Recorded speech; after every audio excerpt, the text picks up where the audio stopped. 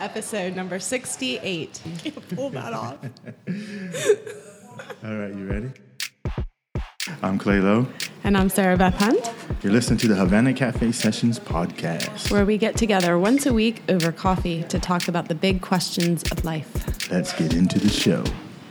Hello, I'm so happy to see you here. I know. It's been a long time since we heard the clinking and clanking of dishes. True, but also the last time I spoke to you, you were about to go off and hunt zombies, so I was worried. You was worried that I might not come back? Well, I actually, no, I wasn't that worried you were going to come back. Yeah. I'm feigning worry. I was pretty confident. Yeah. No, it was good. It was a good experience. So where yeah. were you actually? It's called the Zombie Experience, and they have them all over the UK actually. That sounds like something I will never do. Oh, you've got to do it. And they've No. you've got to. They've got various different versions of it. They got like an asylum one, and they've got the zombie one. But the one I did took place in an abandoned building, 4-story building in Birmingham, and essentially it's that you got to clear the building of zombies, rescue some scientists and stuff that were in there, and find some the team that went in before you, kind of thing. That's the kind of scenario they laid out. But it starts out pretty intense, as in, as soon as you come in, they throw a bag over your head. So it's like you're, if you're claustrophobic or you're suffering from PSTD, then it might, launch an stuff, episode. yeah. Because they make you line up on the bar, they put a bag over your head, and you're not allowed to speak or talk. Then they frisk you to make sure you don't have any contraband.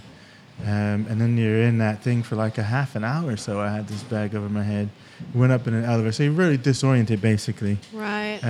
But it was interesting. It was very, very interesting.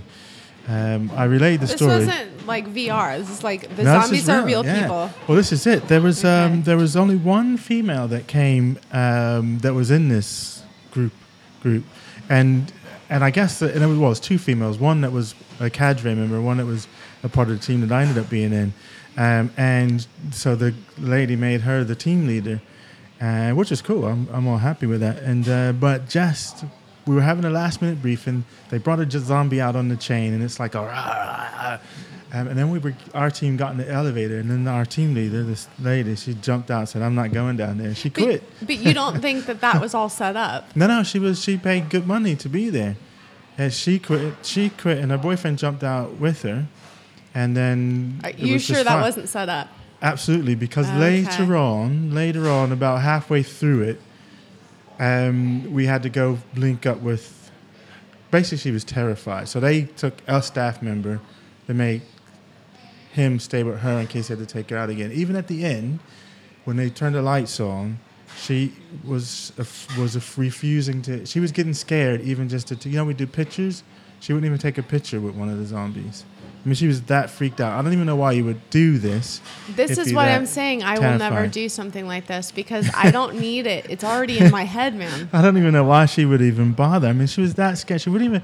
Yeah, the that's me. lights are on, That's me, though. and we're taking pictures, and Yes, she's like, that's me. getting ready to freak out. So Yeah. it's literally, they had this guy come back. They tagged it so that he could, if she started freaking out again in the dark, because it was dark. There was no light down in where we were at.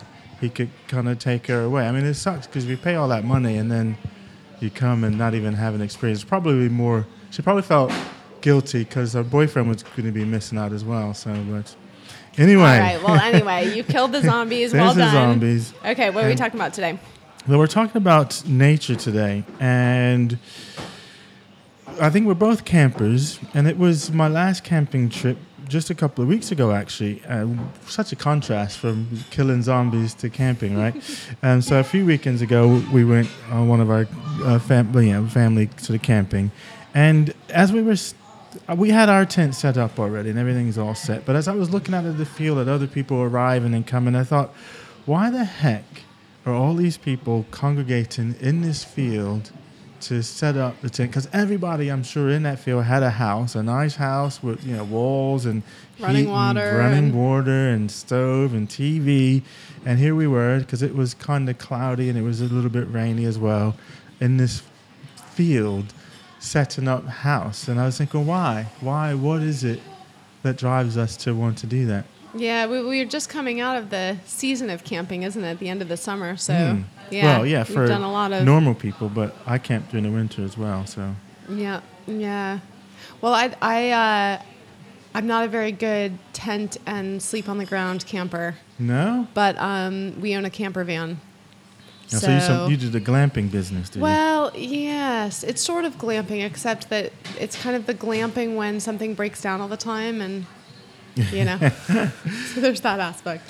So so I was really just, I guess it was, what is it that draws people back to do something like that?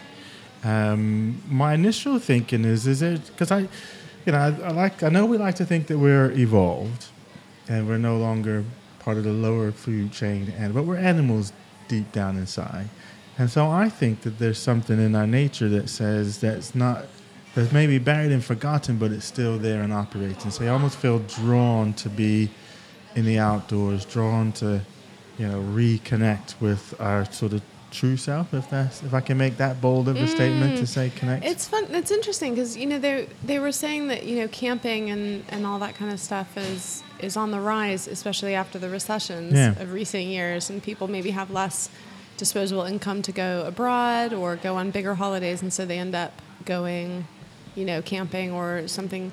And actually, the people that, this is just anecdotal, but the people that I've spoken to who that has been the case for have really embraced it. Like, oh yeah, we're not taking a big vacation this year, but it's really nice to just. So I think what you're saying is right, and I think that it's getting drummed out of us, but actually when we're sort of forced into it again, like for financial reasons maybe as well, even if that's not your first choice for vacation time, then I think people actually really love it. Yeah, I mean, I'm sure you got both sides of people that absolutely hate it, and those that love it. But if you think of how much time we spend indoors, especially if you live in like big cities and stuff like that, because that's a lot of times what you get. In fact, in this campsite that we're at, someone drove in their like expensive Jag type car. And you're thinking, what are you doing with that kind of car here? And these 4 glamorous ladies jump out to come. I think they were doing they just wanted to go drink in the nearby town or whatever, and they were just sleeping here or whatever. But, they didn't look like they were normal campers. Although they did put their tent up relatively quick and fast and easy. Well, so you never know. You can't judge a book by its cover. So I think we spend so much time indoors and away from nature that you kind of want to get away from your normal space. So one of the articles that we reread, and I think they make a good point, that when you go camping, then it forces you to slow the pace of life down. So if you stay at home, then you're still going to be doing the housework. If you got young kids and you're doing all that, running around and all that sort of stuff. But to go camping, especially if you go somewhere where there's no, more Wi-Fi and that kind of stuff, you slow the pace of life right back down, and you almost have to work as a community within your network of your friends or family that you've come with, because you guys get the house set up, you got to cook, and you got to talk. You got to talk to each other. There's nothing else to do. You're kind of there. You're in the field, or you're in the wood line, and it brings that pace of life back down. And it's almost that reconnecting with self and nature and community in that sense. Yeah, I think, no, that's my experience of it. And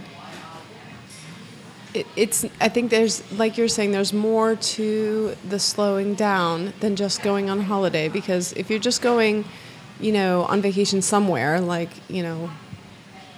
beachside, staying in a hotel or a rental accommodation or whatever, you do take away all the things that you would have to do in your house, like all the kind of, when you're in your house, like there's always stuff to do, there's always like laundry to do, there's always dishes to clean up and stuff. But I think camping takes it even more to another level of simplicity. There's really, you've got no TV, you've got none of these other kind of flashy things. And when we're talking camping, we're talking tent or camper van, I suppose. I'm just thinking some people go with the caravan. But even with, I guess what I'm trying to say, some people go with the caravans and they do bring the TV and they get all that stuff. Yeah, with that's them. true. Yeah.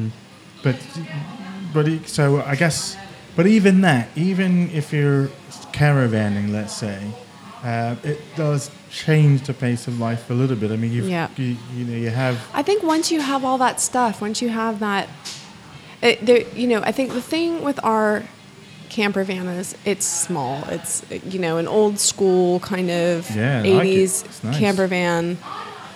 There's a little stove, and so it's sort of like camping, only you don't have to break down your tent every day, but you don't have a lot of amenities, you know. Yeah. Whereas once you start getting into things where you have a satellite dish on your thing, I think you were talking about stuff like that, because then all your distractions come with you, and you're not really connected to the whole point, I think, anymore.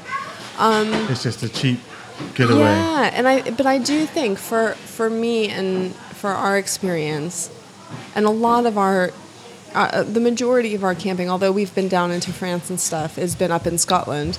You can really wild camp out in places and have a view in the evening, and then first thing in the morning that you would pay just extortionate amounts of money to have at a hotel or something like that, and you're completely on your own. It's just like these views that we've woken up to of the sea, and it's really been one of my main experiences of being in a place where you can't see civilization. Oh, I love those. So we do some wild camping, really nice. It's really nice, and there's just been a few nights where you're either. What do you learn about yourself when you're out there? When you're wild camping, and you wake up to a vista like that, or you're just in that sort of space, what is it? The thing I notice is the quiet. Okay. I think that's the thing I noticed. And I mean, of course, like in recent years, there's a lot of camping that we've done with the kids, which has been kind of hardcore. But quiet as in no cars type quiet, or quiet as in quiet in your head, or both? Both, I think. But I think there's that our lives are actually really noisy. In city life and kind of town life, it's just really noisy. You've always got cars going on and stuff in the background that you don't even notice is there, but that you're filtering out constantly. And I do find, this is like, last week you were giving me like, a hard time about the music thing, but there's something about silence that I really crave in my life, and don't have much of with two boys in the house. But you know what you just reminded me? Real profound, like, nature sounds don't have that penetrating quality to them. Do you know what I mean? Kind of, sort of. I'll agree and slightly disagree a tiny little bit. It's a different sound. And I'm an experience that I had in the jungle. And I was remote as you could be, but it was so loud. You wouldn't believe. So loud. Yeah, that's true. You know what I mean? All the creatures. And it was amazing. It was amazing. Well, it was crazy because it was so loud. But it was amazing because as the night goes through in the day, the sounds change based on what animals and insects and things that are out to do whatever they do during their time slot. But that was probably one of the loudest places I've been with all that jungle noise. If you want real silence, have you ever jumped out of an airplane? I'm not doing that either, Clay. If you want silence, do some skydiving. Once the chute comes open, that was my very first jump. It was two shocks. One, just jumping out of the plane and free falling, right? But the one other shock, the big shock, was when the chute opened, and it was suddenly so quiet. There was like no noise. I was like, I don't know what I was expecting, but I was not expecting that kind of silence. Yeah, I've done paragliding before, so there is that kind of. It's probably not as quiet, and you are closer to the ground, but it is really slow and peaceful. Yeah. It's cool. So there's a couple of things. I don't know. There's a number of different ways to go on this, because I'm thinking we get there, you get your camping, and I find that the longer the camping trip is, the more you start to revert back to self, or something closer to your inner self. I did the Camino, the 500-mile walk thing in northern Spain. And did you walk the whole thing? I did good portion of it that Okay, we right. just ran out of time. Yeah, yeah. But the thing that I noticed, one is the rhythm, but it was the first 3 days you still have awe, and we're talking about noise. So when I was asking about was it outside noise, inside noise, but there was a lot of internal noise. So the first day you're still thinking about home, you're thinking about this, you're thinking about work, you're thinking about your whatever problems you got, and so the first 3 days there's all that noise inside of your head, and then by the third day, all that extra voices, all that thinking about other people and things just sort of quiet down. And then, after sort of day 4, 5, and 6 in there, then I found that the experience that I had anyway, there was no noise in my head. And it was a very simple life. I get up in the morning and quickly pack, and we didn't have much stuff. That was the whole beauty of the whole pilgrimage thing. So you just had whatever you could carry in your back, and it was very small. So you're supposed to do it with like a 35, no bigger than a 35-liter pack. So very small, very minimal. So you don't really have any stuff except a toothbrush and one changer under it, that kind of thing. But you just get up, you grab something to eat, and then you usually get a roll and some salami or something that you're going to have for lunch. And then you walk. You walk for 4 or 5 hours, and then you stop, and then you have lunch, and then you walk for another 4 or 5 hours to the evening time. But just that rhythm and that pacing. Do you find that that's the same when you go camping in a field? Yeah, I find when I've gone camping, even if it's like a campsite with lots of other people around, after several days, one, you get to know your fellow campers that are around you, but your ordinary world starts to fade away. So all the things that you were thinking about when you were at home and all the problems at work, I find those things just start to, you kind of almost, time slows down and almost gets to a point where it doesn't exist anymore. So I had that experience on the Camino as well, where it was just like, don't know what day it is or necessarily what time it is, apart from, the sun and that sort of thing. But yeah, so time completely slows down and all the noise quiet, and your ordinary world kind of fades off. And so when we talk about presence, and you're talking about being, a lot of people do mindfulness and things like that. I think going camping or hiking, especially if you do it remote, do it for an extended period of time, and you'll know what mindfulness is like, because your There's body, nothing else to do. Well, and almost not in the sense of there's nothing else to do, as in, yes, there's nothing else to do, but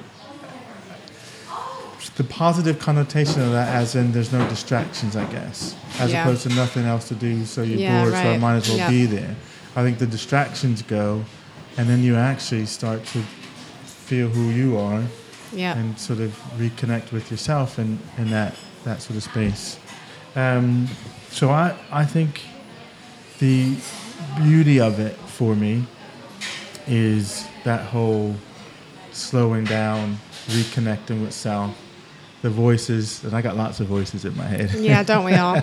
People act like it's crazy to say that, but it's only because they haven't noticed yet. Exactly. Okay, so I'm going to ask you about remote camping, but let's take a break, and then I want to hear more about kind of, because you've done a lot of like lone camping and stuff, and that's something that I haven't really done. So yeah. The Havana Cafe Sessions podcast was created to carve out space for contemplation in the middle of our busy week. Inspired by the very ancient idea that wisdom and principles of conscious living can be found through conversation, Clay and I started meeting over coffee at the Havana Cafe. From these meetings, the Havana Cafe Sessions podcast was born, and as an independent podcast, I think it is supported by listeners like you. When you're Here's saying how you can help us back to support self the show and mindfulness, and continue I think taking one of the time to things explore the big questions I really in like our about lives. going camping is First and most the importantly, simplicity you can that share the we, podcast with friends on Facebook, and, in the Instagram, articles, there's a lot about the benefits of like unplugging from your phone and from your leave a review for us on iTunes, Facebook and all that, or you can support the show for as little as a couple of pounds or dollars a month. That's less than the coffee you're drinking right now while listening to the show by going to HavanaCafeSessions.co.uk. And there's like a lightness to Hope you're enjoying this episode, episode, including and like thanks the again for food listening. simple, and yeah, I think so I think there's kind of a stripping away of all the frills and stuff that's nice to have, most of the time, but it's also really nice to know that you don't need it or to experience what life is like without very basic, it. Isn't it? Even things like shower, you don't, you're not even getting a lot of those either, do you? No. Do you know something that I find? For my sleep is so much better and so much littler, even though I don't sleep a lot. How do you sleep less than you do now? I don't know, but when I go out to the field, I remember in the Army as well at this, I just didn't need that much sleep, like a couple of hours, and then that was it. But I would be so rested. So my pattern was kind of weird because I'd be up at like 2 or 3 in the morning, but like wide awake. Interesting. Like fully recharged, which is just, I just sleep so sound. I think, I mean, people do say that a lot, that they get out and, I don't know, there's a fresh air kind of myth, or I don't know if it's not really a myth, but, in Britain, people like to say, the fresh air, getting out in it is a challenge sometimes. But, for me, the whole going to, when it gets dark, I mean, that's the thing about camping. When it gets dark, there's not a whole lot to do. You just end up going to sleep because it's like 9 o'clock, the fire going, 10 o'clock. Man. That's even better. That is true. Yeah. That is true. That's the reason you would stay up. But fire I do think, and storytelling, isn't it? Yeah, we missed that from our ancestral days. That's I used to liken this podcast and radio to the 21st century campfire, because you just gather around and you guys are sharing stories of your day and what happened. Yeah, Stephen's a real one for making fire, and it's really hard to find campsites that'll let you have fires these days. Yeah, so that's like, that is true. Purposely have to go to a place where you can have, there's no point for me with no fire, no me there, because but it does really suit me, because there is that kind of, you rarely stay up that late, but you also rise. It kind of, you're just more in touch with the fact that it gets dark and then it gets light, and you get up. Don't you? So you lose the time, and I think that's the whole thing. You lose the clock time. The clock time is very artificial, isn't it? And it's very kind of built off the Industrial Revolution bit, where you had the factories. And so, like, the watch is probably one of the most terrible inventions, because we rule our lives by the watch. But it was mainly, because of that Industrial Revolution and the machine. So it's very mechanistic and machine-like. Eat at this time, have lunch at this time, sleep at this, Whereas when you go camping, you lose that. You eat when you're hungry. You're up with the light of this, the sun coming up. You settle down when the sun's gone down. Have a fire, but then after a bit, you just kind of start to fall into a more natural rhythm that's not ruled by the watch or the clock. I think the other thing I really love about it is that I actually read. And again, this is kind of coming back to me now that my kids are a bit older. But I often find that, all the chores and all the stuff that we fill our time with, I feel like reading for me is one of the things that really gets squeezed out. And it's one of the things that I absolutely need to fill me. So, when you're out camping and stuff, there's a lot of just like downtime where there's just not a lot going on, and it's almost like I can feel in my head myself going, maybe I should do this. Should I prepare dinner? Should I do this? And then you realize the insanity of that line of thinking, because there really is nothing to do in that line of thinking. And you're like, oh, I can actually just read my book. Oh I can sit on this chair and just read my book out under the trees or whatever. No, absolutely. So it's that slower pace, isn't it? That sort of brings you back to that space. And you were going to ask me I wanted to ask you about camping. your experiences kind of lone camping and stuff. Because this is the same thing why I would never go on the zombie experience. I'm such a scaredy cat, always have been. And I'm much more frightened of kind of, ghosts and mythical creatures, and I'm not that worried about things that might actually happen to me. So I think that would really prevent me from going on my own. Well, I think it's even better in terms of when you talk about slowing down of time, because you don't even have the rhythms of another person. It's just your complete rhythm as opposed to a rhythm in sync with other people around you. I mean, when you've gone off on your own, do you go to campsites or do you wild camp, or is it both? mix? Yeah, okay. a mix of them. Yeah. So sometimes it's like completely pared down where I have my little tiny tent and that you can carry in your back and kind of walk and sleep where you sleep. And then other times, it'll be one of the campsites where you wouldn't see a car type thing, but just other backpackers basically, which is really nice as well because it's just. Yeah, that's nice. But so the solo thing, I love to get out. In fact, the majority of my hiking experiences and getting out to the mountains, I generally do solo. Okay. Sometimes when I'm feeling communal, I'll bring others along.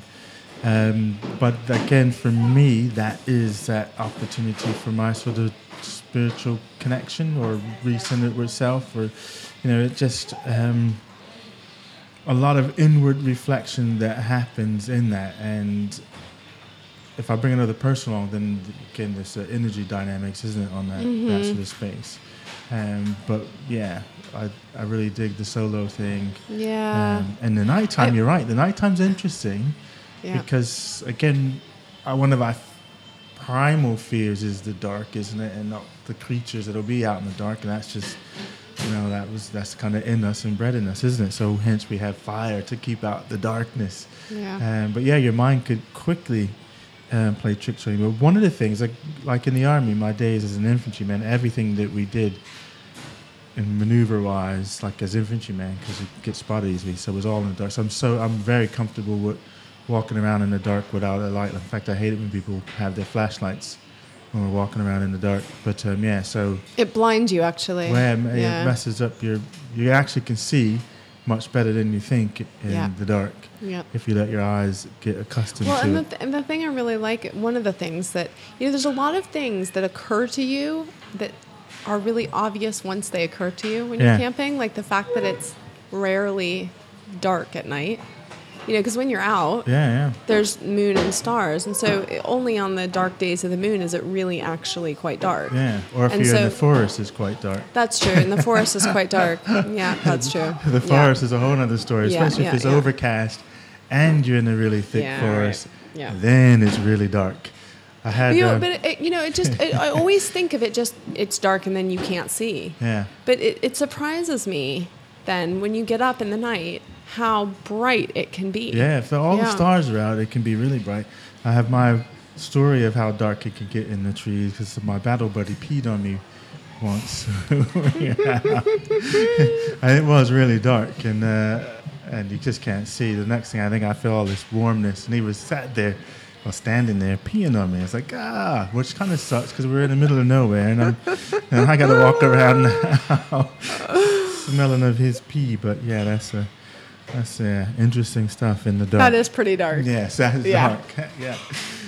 So I wanted to read a piece in here because we were talking about the sort of simplicity and the slowing down of life. And this is one of my favorite writers is Jack Kerouac, and the host of the Beat Generation and that. But the Dharma Bums is one of my favorite books of his, and primarily because they do spend a lot of time talking about this very subject that we're saying here about getting out and reconnecting with nature, get to the mountains, and for them it was connecting with your sort of Zen self or your Buddhist self. And this passage here is, I think they're just about to head off into the mountains on this one, and he's talking about the Zen lunacy.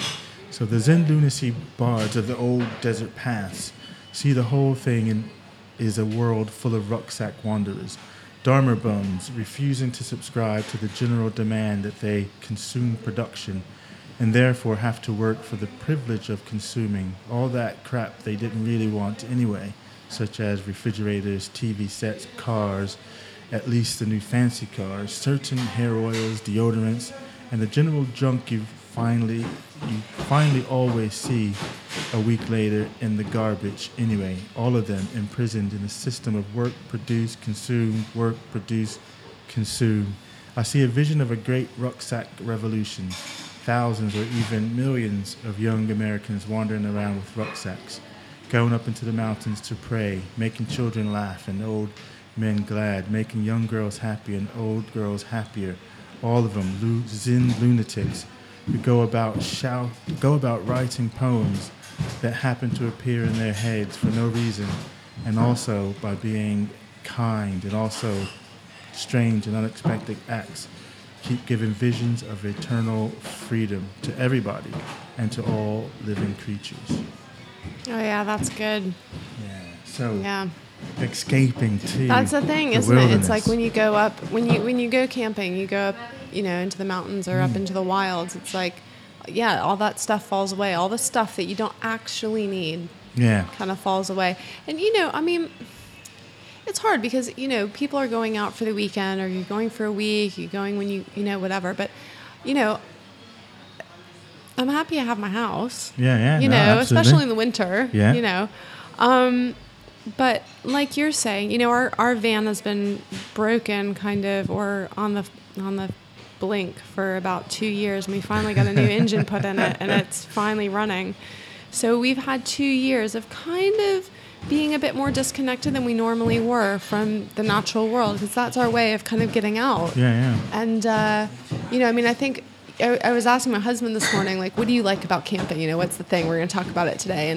And, he was saying one of his favorite times is in the morning, when you wake up and it's quiet and you don't have anything else to do, but just go outside and listen to the birds and kind of watch the world wake up and have your coffee. And, really the big chore is like, okay, eventually when you want to make breakfast, you make breakfast, and it's a real slow start to the morning, but it's also, like you're saying, a real connection to just the beauty of nature and being out in it, and, breathing that air and looking out and just having time to just look out. And you're not in a hurry you're not in a hurry.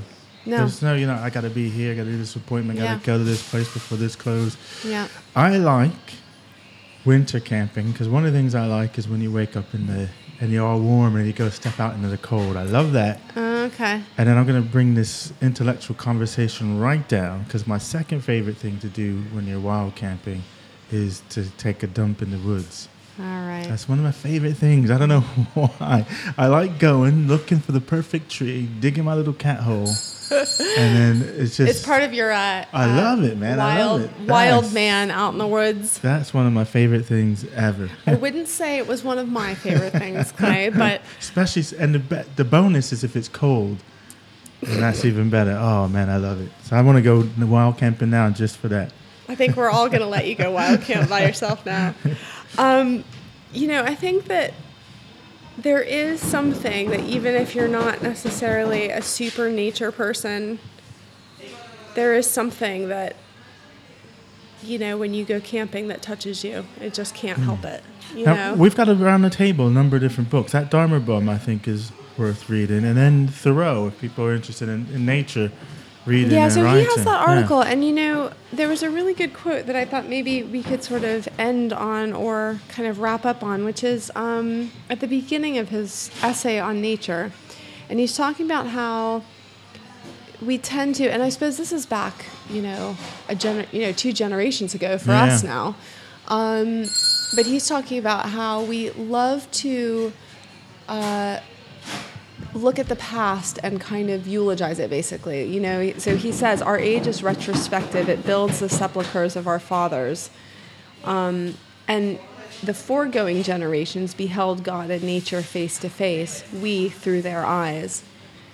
But he ends with, why should not we also enjoy an original relation to the universe? And I think that's what it is. It's like, it's an experiential thing, being in nature. It's not something, you can talk about it as being important. You can kind of think of all the reasons why it is. You can read books about, there's that Spell of the Sensuous book, which is wonderful. Just all, there's so many books you can read about the power of nature and stuff. But actually, it's really just about experiencing it and going out and just chilling in it. Yeah. Have you watched any of the Bear Grylls series where he takes them out under the island?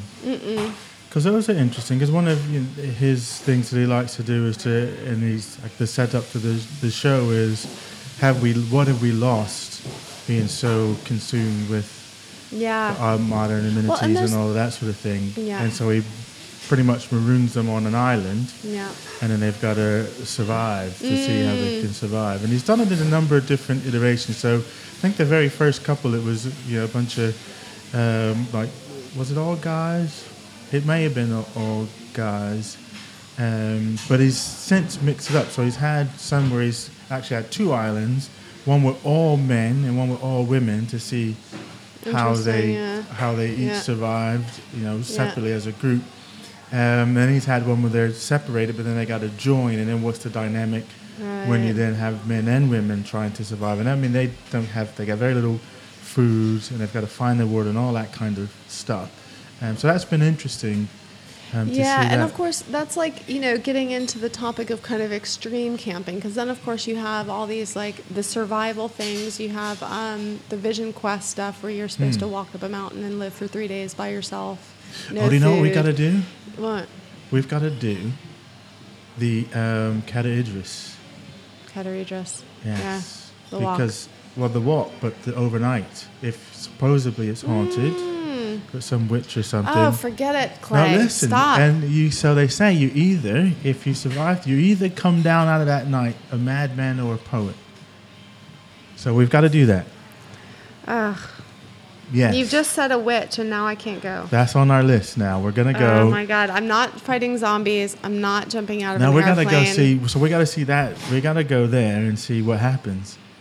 1, if we see the witch, and 2, whether you become a madman or a poet. You should have presented that differently to me Well, when you that's said the whole witch. thing. Now I'm scared. No, exactly. That's even better. So you can have the terrors of the night in your mind. Have you watched? How is that better? And if we're going to do that, we should watch the Blair Witch. Don't say the Blair Witch Project. We should watch the Blair Witch Project. I'm not watching the Blair Witch Project go. ever in my life. It's already in my head. I already have the Blair Witch Project in my head. That actually would be so Okay, fun. we're going to have to part ways. Let's have another coffee so we can repair our relationship. I think that would be brilliant. Watch that and then go spend the night out on that mountain. I'm going to send you. And see what happens. All right. Let's go camping. Yes, I'm down. Yeah. I am down. All right. Go camping, everybody. So, yes, definitely get out. If you can, more than a couple days, I think you get a real sense of the slowing down of time and connecting. But any time out, I think, away from all your stuff is a good time out. Yeah. Yeah. Be interested to hear other people's views on the great Family outdoors. camping, the great outdoors. The great outdoors. There's some people that playing house. hate the whole sort of idea of camping and being out. Because you think, why do we have houses? What do I need to go camping for? All right, sounds good. This episode of the Havana Cafe Sessions podcast is brought to you by people just like you, wonderful listeners. So thank you very much. If you have a spare second and you would want to click over to iTunes or wherever you get your podcasts and leave us a review or just some stars, that really helps us out a lot and helps other people find us who might enjoy the show. And if you would like to contribute to the show, then you can contribute as little as £1 an episode or less than a coffee an episode. If you head over to havanacafesessions.co.uk and click on the contribute button, you'll find all kinds of different ways that you can help us out. Thank you so much if you have already contributed in some way or if you're thinking about contributing, and really even just telling other people who you think might enjoy the podcast or joining in the conversation is very, very helpful. Thank you so much for listening. I'm Sarah Hunt, and on behalf of Clay Lowe, goodbye, and we'll see you next week.